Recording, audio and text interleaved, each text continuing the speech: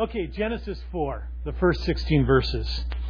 Now the man had relationships with his wife Eve, and she conceived and gave birth to Cain. And she said, I have gotten a man-child with the help of the Lord. Again she gave birth to his brother Abel, and Abel was a keeper of the flocks, but Cain was a tiller of the ground. And so it came about in the course of time that Cain brought an offering to the Lord of the fruit of the ground. Abel on his part also brought the firstling of his flock and their fat portions. And the Lord had regard for Abel and for his offering, but for Cain and his offering he had no regard. So Cain became very angry, and his countenance fell. Then the Lord said to Cain, Why are you angry? And why is your countenance fallen? If you do well, will not your countenance be lifted up? And if you do not do well, sin is crouching at the door, and its desire is for you, but you must master it. And Cain told Abel his brother, and it came about when they were in the field that Cain rose up against Abel, his brother, and killed him. Then the Lord said to Cain, Where is Abel your brother? And he said, I do not know. Am I my brother's keeper? And he said, What have you done? The voice of your brother's blood is crying to me from the ground.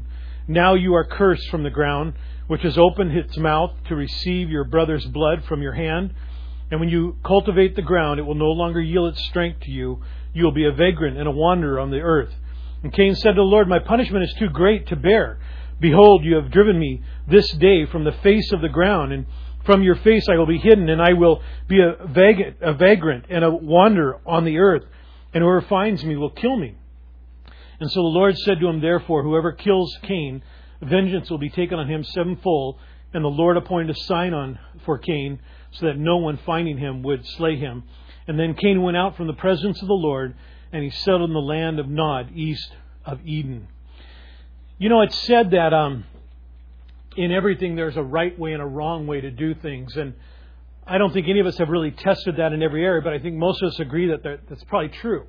In so many areas, there is a right way and a wrong way to do things. Years ago, I remember myself and several of the guys in the church helped me, and I built a great garage. You know, only guys call their garages great, right? You know, we care less about the rest of the house. Give us a good garage and we're happy. But I remember as me and a guy named Lauren worked for literally weeks getting the foundation ready, laying out the forms, wiring together the rebarb. And it just seemed like, would we ever get beyond the foundation? Well, of course we did. And the garage turned out great. And I learned the importance that if the foundation ain't right, the building isn't going to be right. And so in that sense, it's true that there was a right way and a wrong way to do things. And I think about, if that is true, think about this for a minute. If that is true in so many areas of our life, then how much more true is it when it comes to our relationship with the Lord? There is a right way to approach the Lord and a wrong way to approach the Lord. There's a right way to walk with the Lord, to serve the Lord. And there's a wrong way to walk with the Lord, a wrong way to serve the Lord. And so that's one of the things, it is the thing that we're going to talk about today. You know, if you think of the beginning of the book of Genesis, we've seen both examples. In God creating the world and His creation, and remember we talked about how incredible the garden was, the paradise, it had to be incredible. You see a right thing. You see everything was working. And then when Adam and Eve fell, as they did, or actually literally Adam fell and Eve was deceived, and sin entered in, you see then what happens when all of a sudden man did things a different way. And so it's a good illustration, even as we've started the book, of a right way and a wrong way. And what we need to understand, what I want you to think about this morning and leave with, is that apart from Christ in our lives, and one being born again, being born from above, living a life full of faith and walking in the power of the Spirit is impossible. And so it's crucial that is what we have to have. In order to walk the way that I'm going to show you today, we're to walk. First of all, you got to be born again.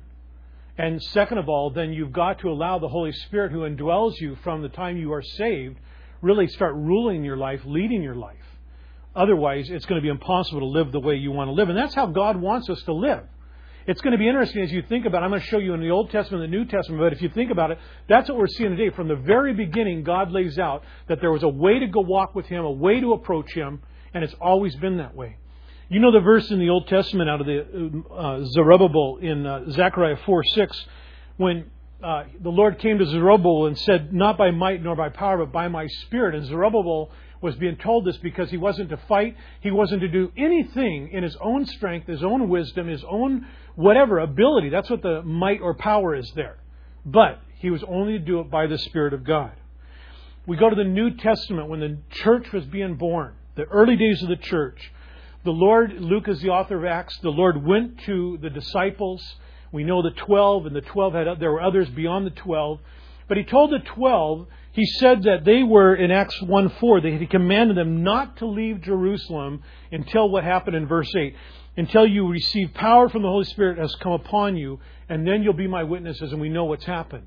They went on to be witnesses in Jerusalem, Judea, Samaria, and to this day. You and I, if we know the Lord today, we know the Lord because of the witness of the first 12 disciples that went forth like that. And so, but again, what I want you to see is what God was trying to show them is there's a way to serve me and a way not to serve me. And of course, you should be saying to yourself, I want to know the way.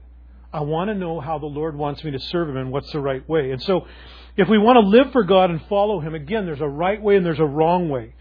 And it doesn't automatically flow from one's life, does it? The opposite actually flows from our lives. It's very natural to have the other things that we're going to look at, the flesh, the works of the flesh, our own effort, our own strength. That's easy to let it flow from our life. But it's not what is to flow from our life as we serve the Lord. And so we want to make sure that we understand we're serving Him the right way. And so chapter 4 is about two ways. The way of Cain, the way of Abel. The way of Cain is the way of the flesh, the way of the works. The way of Abel is the way of the Spirit, of the way of faith, and the way of trust. And so that's what we want to look at this morning. And so it's a two-part message, and the first part is today the way of Cain. The second part will be next 2 Sundays when we get at it again, will be the way of Abel. And so we just want to work our way through this life of Cain.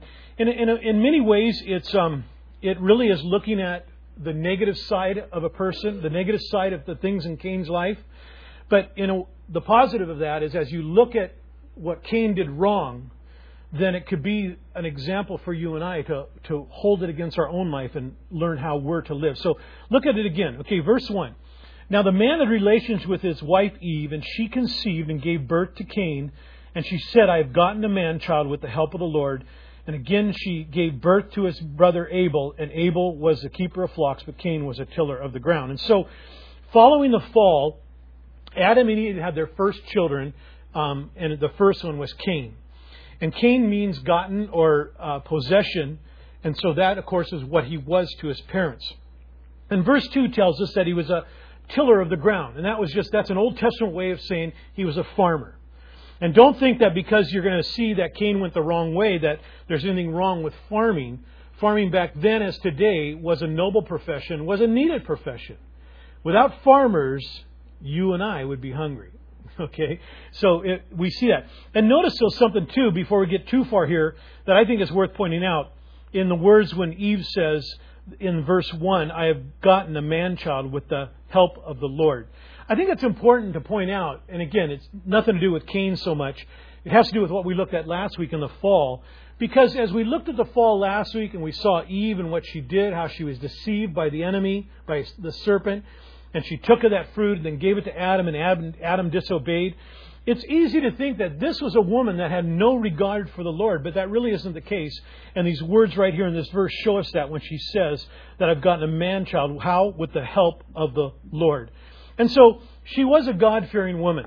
She sought the Lord and she acknowledged His help, and that's what you see here. And Henry Morris says, the testimony of praise is itself sufficient proof that Eve was a believer in the Lord and in the truthfulness of God's promise. So, before you have a bad attitude about Eve, okay, understand, really, she was a lot like us, wasn't she? And yet she did have a heart for God, and when Cain came forth, she realized it as a work of God. Verse 3, so it came about in the course of time that Cain brought an offering to the Lord of the fruit of the ground. And so here we see that Cain came to worship God. That's what it's talking about here, okay? And by bringing this offering. And so if you think about it, somewhere between what we studied last week and where we're at this week, Adam and Eve had to communicate with Cain and Abel that they were to seek God. They probably told him about God. They probably told him about what it was like to walk with him in the garden and have a relationship with him before the fall. They probably shared with him how they blew it and the consequences of that. And so they had somewhere along the line probably instructed them that they are to worship God. And that's what we see here as Cain is seeking to do this by bringing some of the fruits of the soil, his farming efforts, now before the Lord. Verse 4, and Abel on his part also brought the firstlings of his flocks and their fat portions, and the Lord had regard for Abel and for his offering, but for Cain and his offering he had no regard. So Cain became very angry and his countenance fell. And so, like his older brother, then we see that Abel brought an offering as well, and his being the choice portions of meat from the livestock he tended. He was a shepherd. It says the fat portions, and I just like to play around with these things because it wasn't really fat, okay? It wasn't like those chunks of fat that you have on a beef roast. Really what it was the best portions, and that's what God always got. And so that is what he brought there. And the Lord, notice it said, had regard for Abel's, but it says he had no regard for Cain's. And I want to show you what that means. In the Hebrew, the word for regard there means the Lord gazed at. Okay? He inspected or considered Abel's offering. In the theological workbook of the Old Testament put out by Moody Press, it says it can be translated to look at with interest. It is never a casual or disinterest glance. It means to look at with approval, to approve of. And so that's what God was doing as he looked at the offerings that these two boys brought to him. And so to have no regard for Cain's offering means God looked at it, he considered it, he didn't just glance at it, but he did so then with disapproval. There was something going on, something in Cain's offering that God had disregard for it. And that leads to the question then, why? Why was Cain's offering rejected and Abel's offering wasn't? And it's interesting, there is some thought, and just run with me this. Sometimes, you hear things for the first time and then you need to go away and chew on them a little bit. There's some thought that it was in what they offered. Now, I'm going to show you that's probably not the case, but it is an interesting way of thinking.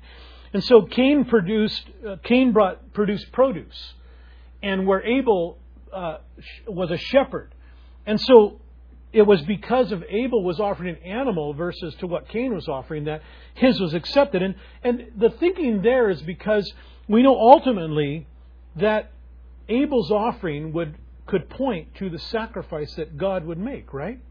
That God would offer Christ, his own life as a sacrifice. And we know under the Mosaic law that would come to be that they'd have to bring animals and sacrifice them to God as well. And even last week when God offered them these animal skins to cover up their nakedness, I pointed out to you that it was a pointing to that life of Christ that would be offered ultimately for sin.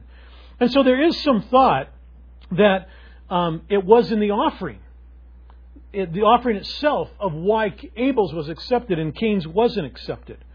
But that probably isn't the best way to look at it because it really is in how they offered it. And I'll show you why. If you look in your Bibles there, you'll notice the word offering is used 2, 3, 4 times there as they talk about them bringing these offerings. And offering is an interesting word. It's used in a couple different ways. In the Levitical law, it was used at times of a bloodless offering. And so it would be they were to bring an offering of a mixture of flour and oil or flour and frankincense. And you can look in Leviticus 2 later and you'll find verses in there that talk about that very thing. But it also, the same word is used in a broader sense to mean not just a bloodless offering, no blood involved, but also those offerings that did involve blood. In other words, of an animal. And here the broader sense is used. Why? Because both offerings are being offered. So the same word is being used in both ways here. One for an offering including animal blood, one including no blood. And so it's probably best to see that it wasn't then in what was being offered, but it was in how it was being offered. And so why did God reject Cain's offering? Because it wasn't being brought in and with faith. Very simple. He didn't bring it with humility. Abel came with humility. Abel came with gratefulness in his life. You could even say he came with a humbleness, a brokenness in his life, and he came trusting God. But Cain came in a spirit of self-sufficiency. He came with pride. He came with a rebelliousness as opposed to a humility. And I think by the time we get through these verses, you'll see that's clear. And we know this because sometimes the Bible's its own best commentary. Hebrews 11:4 tells us this is what happened. It says there, by faith, Abel offered to God a better sacrifice. Why was it better? It says right there, because it was offered by faith. Than Cain, though which he obtained the testimony that he was righteous, God testifying about his gift, and through faith, though he is dead, he still speaks. And so Abel came before God in faith, trusting Him and as to trusting himself. I like how J.B. Phillips says it in his translation of the New Testament. He said it was because of his faith that Abel made a better sacrifice to God than Cain. That's exactly. And he had evidence that God looked upon him as a righteous man whose gifts he could accept. And though Cain killed him, yet by his faith he still speaks to us today. And so what speaks to us today about Abel is that he came to God in faith. And it says to you and I, that's the same way we're to come. You know, again, I told you this as we started. This has always been God's message. He's always wanted us to come to Him in a certain way, you know, with that humility. Look at the passage in the Old Testament of Hosea 6. It says, I delight in loyalty rather than sacrifices, and in knowing and the knowledge of God rather than burnt offerings. And so God shows you He's looking for one thing and not the other. Micah 6 at verse 6 says, With what then shall I come to the Lord and bow myself before the God of on high? Shall I come with Him with burnt offerings, with yearling calves? Does the Lord take delight in thousands of rams and 10,000 rivers of oil?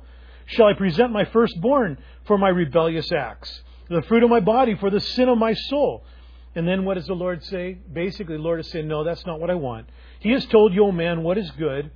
And what does the Lord require of you but to do justice, to love kindness, and to walk humbly with your God? See, there it is. That is the way and what God is looking for. And that was the difference between Cain and Abel. Cain came not with a trusting, not with a dependency upon God. His heart was far from God, really. He was trying to approach God on his own terms, in his own ways. And the Lord saw this, and thus his offering was rejected. And if you doubt that, again, and wonder how do you know it, well, just look at what comes out of Cain's heart in verse 5. He said when God rejected, He said, so Cain became very angry, and his countenance fell. And the Lord said to Cain, why are you angry? And why is your countenance falling? And so that's evidence of what was in his heart when God rejected his offering. You know, the King James says Cain was very wroth. And it just means this kind of I love some of those old words, but it just means anger. It means to glow or grow warm, to blaze up, to wax hot.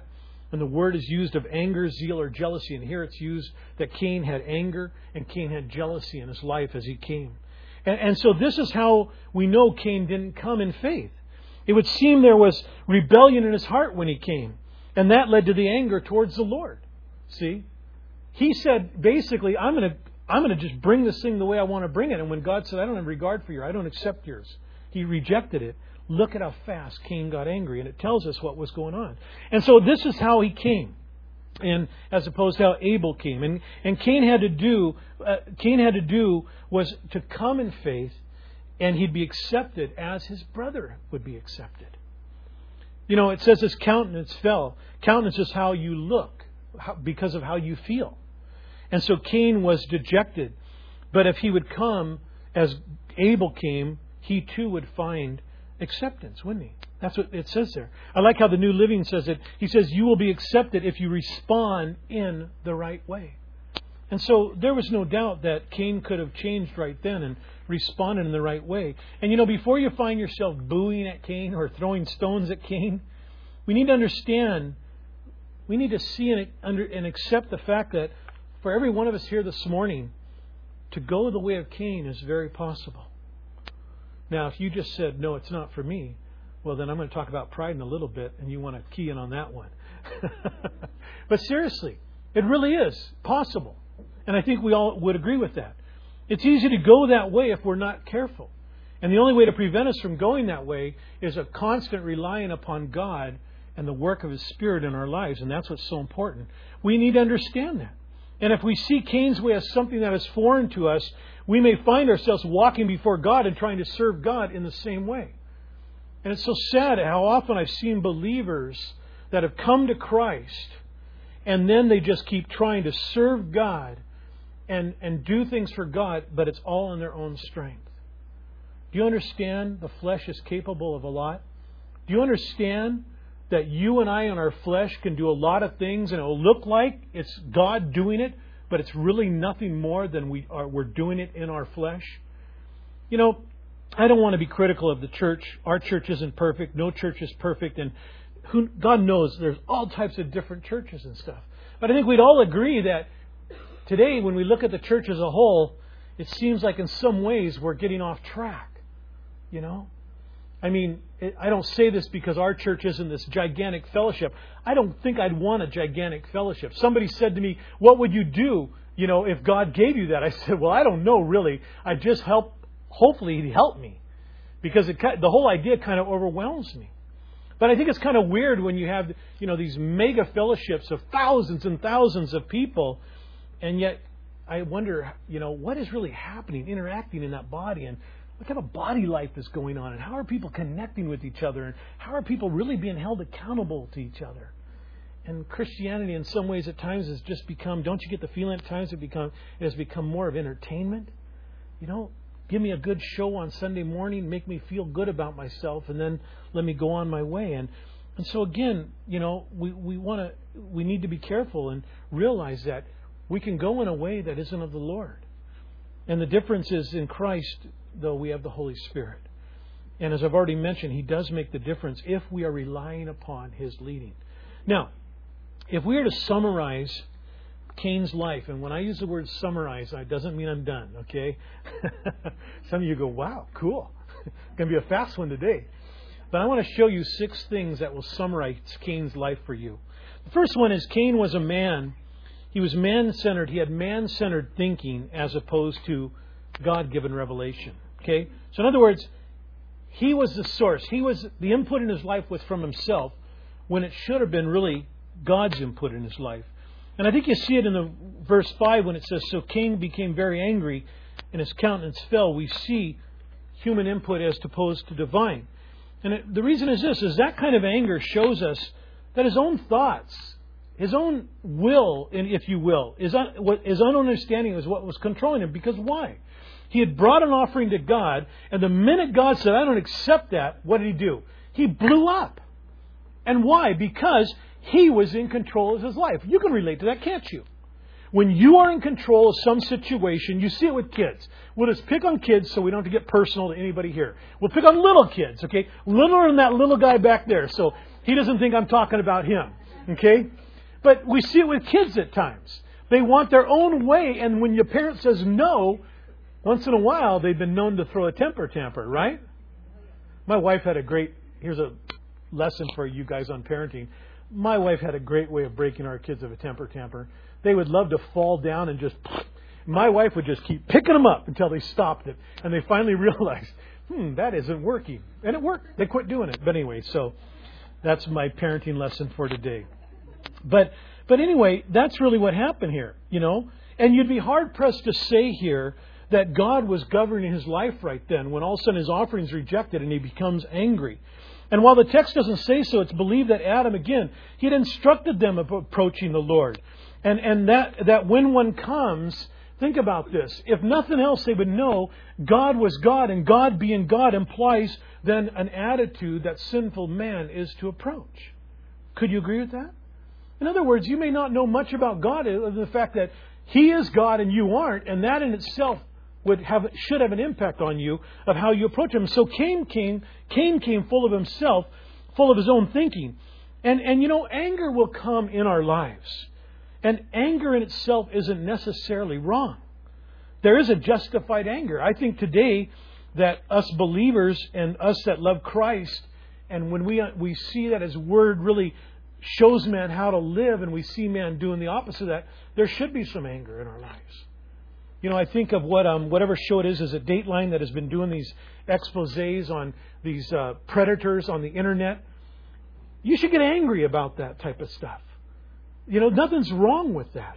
That's a horrible thing. If you don't understand that, when a child is abused like that, their lives are scarred forever. We have individuals in our fellowship that were abused when they were children. And I've talked to them, and I know the battle that they face to this day because of that. And we should get angry about things like that. And so, anger in itself, I don't want you to think that we should never get angry. But listen, if it isn't met with God's revelation, and if it isn't met with God's Spirit, then it leads to that usually which is wrong.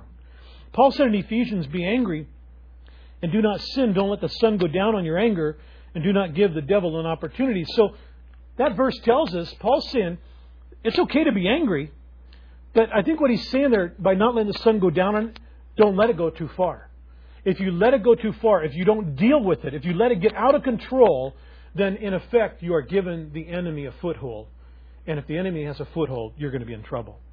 And not that this is a teaching on anger, but it amazes me as I thought about this, of how when God is truly ruling over our lives, anger seems to be absent.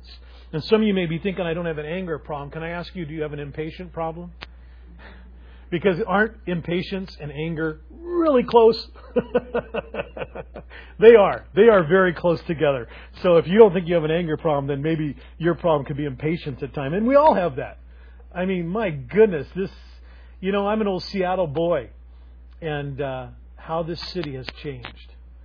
And, I mean, it's just like this area. I was over at the building here yesterday doing some work. And then I told my wife, we went out last night. So let's not go that way. Because it was rainy, and it was like you would have thought it was the day before Christmas with all the cars in this area and the traffic. And I didn't even know what the mall looked like. I didn't want to know, And so it's just a crazy world. It's a world where you can really get impatient and angry over things, isn't it? But again, that's what we see. And so if Cain would have come with God's thinking, okay, God, what do you want? Then God would accept it as offering. But again, he was filled with his own thinking. Next thing is he had a man-centered willfulness as opposed to wanting God's will. In other words, he was about his will as opposed to God's will being done. And at that point, God came to Cain in verse 6. Why are you angry? Why is your face downcast? Do you realize right there was a chance for Cain to flip it? There was a chance right then. This is really incredible to think about this, because if he would have changed right then, if he had listened to God, if he let go his pride, his anger, and everything else, and done what God said, murder would have not happened. He wouldn't have been cast out to the earth. He wouldn't have lived a lonely life and everything else that went along with it. And so, again, he had a chance to do God's will right then, but he was about his will. The New Living again says, you will be accepted if you respond in the right way. Verse 7, if you do well, will your countenance not be lifted up? Okay? And if you do not, sin is crouching at your door and it desires for you, but you must master it. And so Cain could have done the right thing, and it would have resulted in God accepting him. And so notice, watch this whole thing, if you link all these things together, is like this downward spiral. And that's what sin always is what first happens is there's a thinking, and the thinking next comes the will and actions. And it just, one after the other, is just leading itself in the same way of his life. And that's what took place. And so again, he chose his own will, his willfulness over God's, and in that way he failed. And so the way of Cain was the way of self-will. Okay? And remember what John the Baptist said. I love the words of John the Baptist when he cried out and said, he must increase and I must decrease. See, that's our cry, you guys. That's supposed to be our cry. Not your will, not my will, God, your will. I don't want to be like Cain. I want your will to be done, Lord. I really do want to decrease. So that's an important thing. A third thing about Cain's life is there was a man-centered pride in him as opposed to a God-given humility. He had pride in his life. He was a prideful man. It kept him from doing the right thing when God wanted him to be humble. Look at verse 8. It says, Cain told Abel, his brother, and it came about when they were in the field that Cain rose up against Abel, his brother, and killed him. And so from rage, that's what's going on here, jealousy, rebellion, unbelief, and pride, comes the first murder in the Bible. And man has been killing each other for the same reasons ever since. Okay? Just going on for these rage and jealousy and rebellion and unbelief and pride. Notice it says there, I don't know what translation you're using, in the new NASB, the NASB, it says, Cain told his brother. And then there's a period. And it seems like there should be, told his brother what? And it's really interesting. I want to show you something. If you have an NIV Bible, your Bible says this. Now, Cain said to his brother Abel, let's go out to the field. And the reason why that the NIV has more is because, of course, the NIV came a little later. There were some other transcripts and a couple sources in the Samaritan Pentateuch and the Septuagint. They have Cain saying then, let's go out to the field. And what's interesting about that is if that's the case, and I think it is, I think he said to his brother there, Cain told his brother, let's go out to the field. Why? Because he was premeditating his murder. He was thinking about it. And it seems to lend itself to that. And so here is premeditation. Cain had given it thought. Watch it, he ran with his anger, and it led to a plot to kill his brother and ultimately his brother's death. See, God had promised Cain that if he'd do right, he'd be accepted. And that was God's help would come and help him master the sin that was seeking to destroy him. But again, watch, pride kept him from humbling himself and coming before God. And Cain, if he would have humbled himself, how different things would have turned out. Entirely different. You know what, guys? Pride is a huge issue. I don't think there's a believer. I'm not sure, and I could be wrong. Sometimes I say things without really thinking them through. But I think most people at times suffer from pride. You know, all you have to do to realize that you might suffer from pride at times is when somebody says something to try to correct you, do you get defensive? Do you try to justify?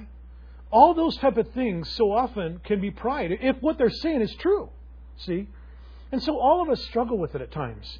You know, we don't want to admit about ourselves, but understand, this passage is an eye-opener of how pride can blind you and I, and how pride really can, again, stop us from walking the way God would have us walk. And so we want to be careful in that area. And you know what's sad? Look at verse 7 again. Cain did what he did knowing there were going to be severe consequences. See, verse 8 that I read, his pride caused him to do that. But verse 7, the last part says, and if you do not do well, sin is crouching at the door, and a desire is for you. You must master it. So, in other words, God's saying, Cain, if you don't deal with your anger, there are going to be consequences. And so what happened? He was told that, and then he went on and he murdered his brother. And it's so sad because he knew there were going to be consequences, but he did it anyway. And I don't understand that, you guys. I think sometimes it's our flesh, just the weakness of our life, the lack of surrender to God, whatever. We do the same thing at times. We know we shouldn't do something and we go ahead and do it anyway. You know, on a light note, for a husband, we say things to our wife we know we shouldn't say. That's just an easy thing. There's a whole lot worse than that. Don't we, guys? We let things out of our mouth, and as they're coming out, we realize, and man, we get it. And we deserve it. And so so often we have to understand that it's sad that he did that. And so pride was behind Cain's fall, and it led to these consequences. A fourth thing that summarizes his life is there was this man-centered hatred in his life as opposed to a God-given love. That's what God wanted in his life, was his love, the way of God in his life. But he had hatred. The way of Cain was not the way of agape love, right? Murder and love really don't go together. And so on the one hand, verse 7, sin was at Cain's door. Sin desired him. And it desires you and I. And we can say the ability to hate then is within us as well. I know that sounds strong, but it really is there. But notice again, verse 7, it says you must master it. Now watch this. The word master there can be translated conquer, subdue, or overcome. And that's what God's saying to Cain, and that's what God is saying to you and I too. We have got to be the ones that we have to deal with the sin in our life. If it's anger, whatever it is, we have to deal with that in our life. And watch this. It may sound like God is saying to Cain, Cain, you can do this. You can do this in your own strength. But if you think you would know by what I've shown you so far today in the Bible, you'd go, no, that can't be what God's saying. And it's not. What God is really saying there is, Cain, you can do it as you rest and rely upon me. And this is so important, you guys. We face a battle every single day. We are in a warfare. And we need to understand that the way to deal with that is by resting in God, by relying upon God. Then we can have victory. And you know why the Old Testament saints didn't have the Holy Spirit like we do today? We know in the Old Testament the Holy Spirit would come on upon different individuals at different times. It almost seems here is one of those times where Cain is being offered a power beyond himself to help with him defeating sin. And note their hatred and anger, even if it doesn't lead to murder. Okay, watch this. Doesn't mean we can give it a pass. See, I don't think I've got any of you in this church this morning that are murderers. Okay? But we could have anger in our lives. We say, well, this isn't convicting me because I haven't murdered. But, what did Jesus say in the Beatitudes? Remember that Beatitude? You've heard it said, thou shalt not murder, but I say to you, if thou has anger in your life, in your heart, see? And I just want you to understand, what I want you to realize is that if there's things like this in our life, we ought to be careful that we don't just give ourselves a pass on it and act like I don't have to deal with it. It's something that we should deal with. God's love is available to all who want it. God's love has been given to believers, those who have given their life to Christ. And so we don't have to go the way of a life of hatred. We can go the way of love. Look what John said. 1 John 3:1.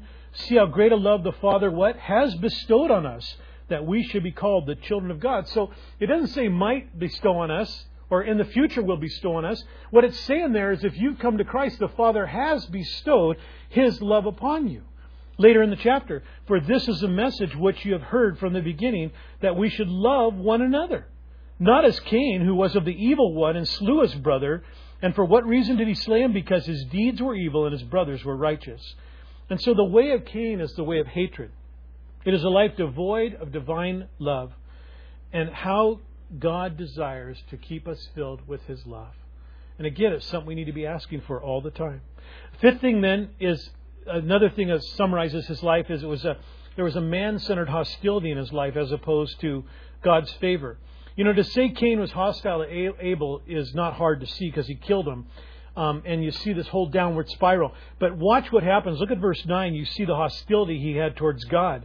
Then the Lord said to Cain, where is Abel your brother? And he said, I do not know. Am I my brother's keeper? And that may seem like just a polite response. But remember, he is angry. Remember, at this point now, he has already killed his brother. And what he's really doing there, he is lying right to the Lord. God says, where is your brother? And he says, I don't know. Lie. You know where he's at. You know how you killed him. You know where you killed him. You know where you buried him. You know where his blood was spilled. And then look at the sarcasm.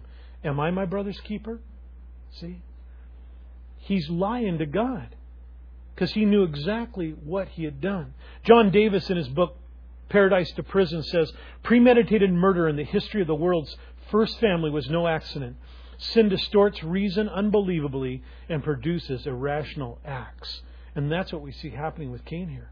This hostility that was in his life. And again, I'm not saying that any of you are overly hostile. I don't know really. But I'm just saying it's not the way God wants. Then the last thing is his man-centeredness, and this is so sad, it led to loneliness. It led to a lonely life instead of fellowship with God that he could have had. Ultimately, Cain's way leads to that. Sin leads to that. He was driven from the ground and he became a restless wanderer. Look at verse 10. He said, what have you done? The voice of your brother's blood is crying to me from the ground. Now you are cursed from the ground, which has opened its mouth to receive your brother's blood from your hand. When you cultivate the ground, it will no longer yield its strength to you. You will be a vagrant and a wanderer on the earth. And Cain said to the Lord, my punishment is too great to bear. Behold, you have driven me this day from the face of the ground, and from your face I will be hidden, and I will be a vagrant and a wanderer on the earth, and whoever finds me will kill me. And so the Lord said to him, therefore whoever kills Cain, vengeance will be on him sevenfold. And the Lord appointed a sign for Cain, and that no one finding him would slay him. And Cain went out from the presence of the Lord. This has got to be one of the saddest verses of the Scripture. Then Cain went out from the presence of the Lord, and he settled in the land of Nod, east of Eden. And so we see that his life was a lonely life. He would live a life of loneliness for his sin. And is anything worse than once having something and having something as good as fellowship with God than losing that fellowship? I can't think of anything worse than that. Notice it says, your brother's blood is crying out to me from the ground. You know what that means? It means that God's a holy God. It means that you slayed somebody. His blood is crying out for justice to me, who a holy God.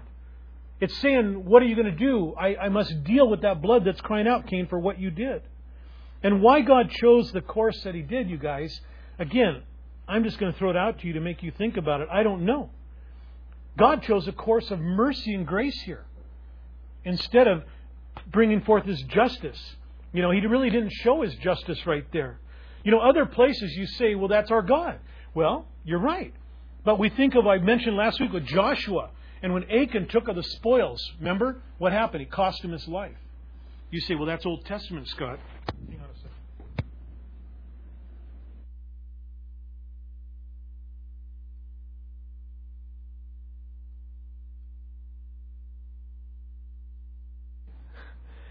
But in the New Testament, in the book of Acts, when Ananias and Sapphira lied to the Holy Spirit, what happened? Immediate justice. Their lives were taken. And so, why does God here not do that? Why does He show mercy and grace? I don't know. We really don't know. He's sovereign. He can do what He wants. But it does remind us, you guys, that our God is a gracious God. Our God wants to show mercy and grace. The last thing He wants to do is render that final judgment that there is no end. That is the end, see? It's interesting in Hebrews 12:24, there's a verse there that says, speaking of Abel's blood, or speaking of Christ's blood, it says that His blood speaks better than the blood of Abel. And what it's saying there is Abel's blood cried out for God's justice. But what it's saying there was that Christ's blood, what did it do? It was God's cry for the redemption of sinful mankind. And that's why it says there, it speaks better than the blood of Abel. What an incredible thing to think about that when Christ's blood was shed, it spoke better than that. And so the Lord acted quickly and certainly, and Cain is banished. And the same curse that fell upon the serpent, that fell upon the ground, now came upon Cain. Cain feared for his life because of what he did, and so the Lord, it says, gave him a sign. And that's interesting there. Again, this is one of these things we really don't know. I could tell you what it's not. I came across as I was studying, some say that it was a kind of a mark, and even maybe a type of paralysis. So maybe he dragged a leg around or something like that.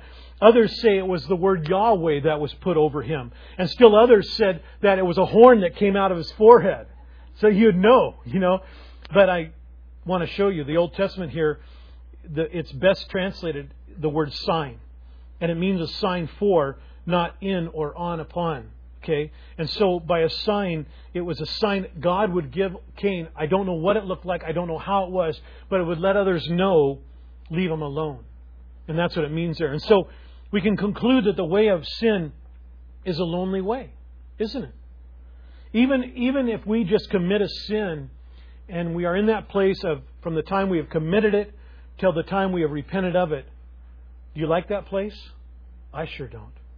It's a horrible place to be. It's a horrible place of guilt and condemnation. It's a place where the Holy Spirit is crying out to us, what are you doing? Turn to me. And it's not a great place. You can be in church. You can be amidst work. You can be around all types of people. But you could still be the loneliest creature on the face of the earth because of the sin that just took place.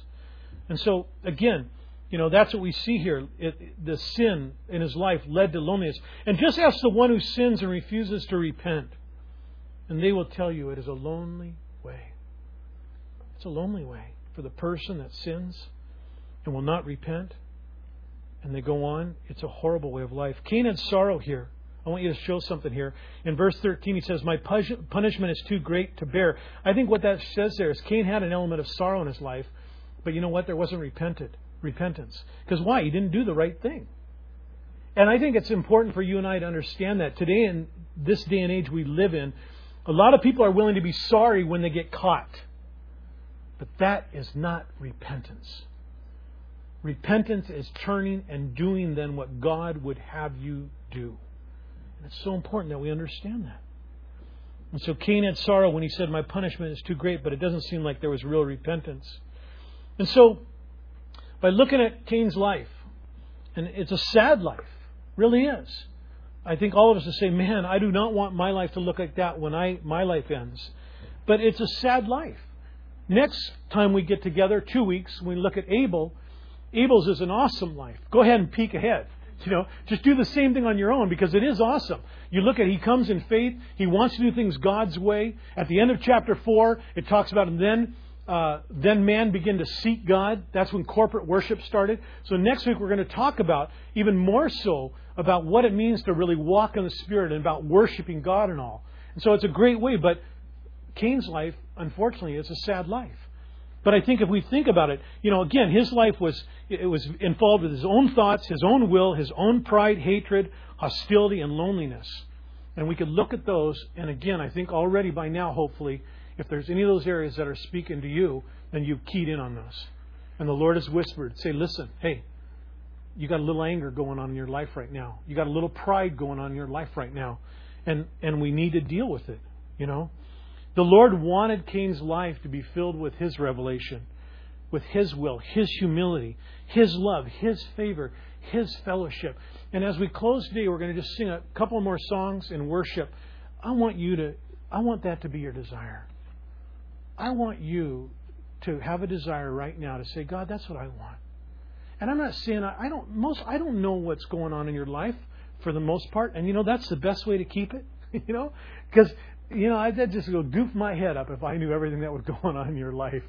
But God knows what's going on, and you know what's going on. And if you know there's something going on in your life, if there's an attitude, something in Cain's life that kind of rings true to you, then you know what? God wants to replace that right now. It's so awesome that we have a God of grace and a God of mercy. But I want you to think about something else this morning, because I think this is really important, that we have a God of power. And you know what you and I need right now, and we need it every day? We need the power of the Lord, don't we? I need the power of the Lord to not be prideful. I need the power of the Lord to keep my impatience in check. I joked with you a few weeks ago how my wife, we were driving, and she said, "You're an aggressive driver." And I am. I'm an aggressive driver. Just ask the guys. Tom is real polite, Pastor Tom. He says, they always tease me about my driving, but he says, he does know how to get around Seattle fast. But we just want we want the power of God, see? And so, is Jesse here? Get him up here. Let's just worship again, and as we do, would you just, again, before we leave, we don't have to wait, see? You know what is going on in your life, what's not going on in your life. And God knows what's going on in your life and not going on in your life. That's how it should be. Now, the thing is this. If you know, God, I just need your power in this area. And if you decide right now not to ask for His power, I'm not going to know it, but He's going to know that you're going to walk out of here and you had a chance to call upon His power and you didn't do it. And again, I'm not trying to put a guilt trip on you. I'm trying to be encouraging. Sorry if I'm not sounding that way. Okay? See what I mean? I want you to do it. So just say, Lord, help me in this area. Again, we don't point fingers. My dad was alive, dads always have these sayings, right? And, my dad, if I pointed, my dad always said, remember, there's 3 pointing back at you, And he always had that way of just turning it around and making you feel horrible about what you were doing, Okay, Dad, you're right, And we're not pointing fingers. We're not saying shame on you or this or that. We're all in the same boat. We all struggle with these things at times. But what we all need is the power of God.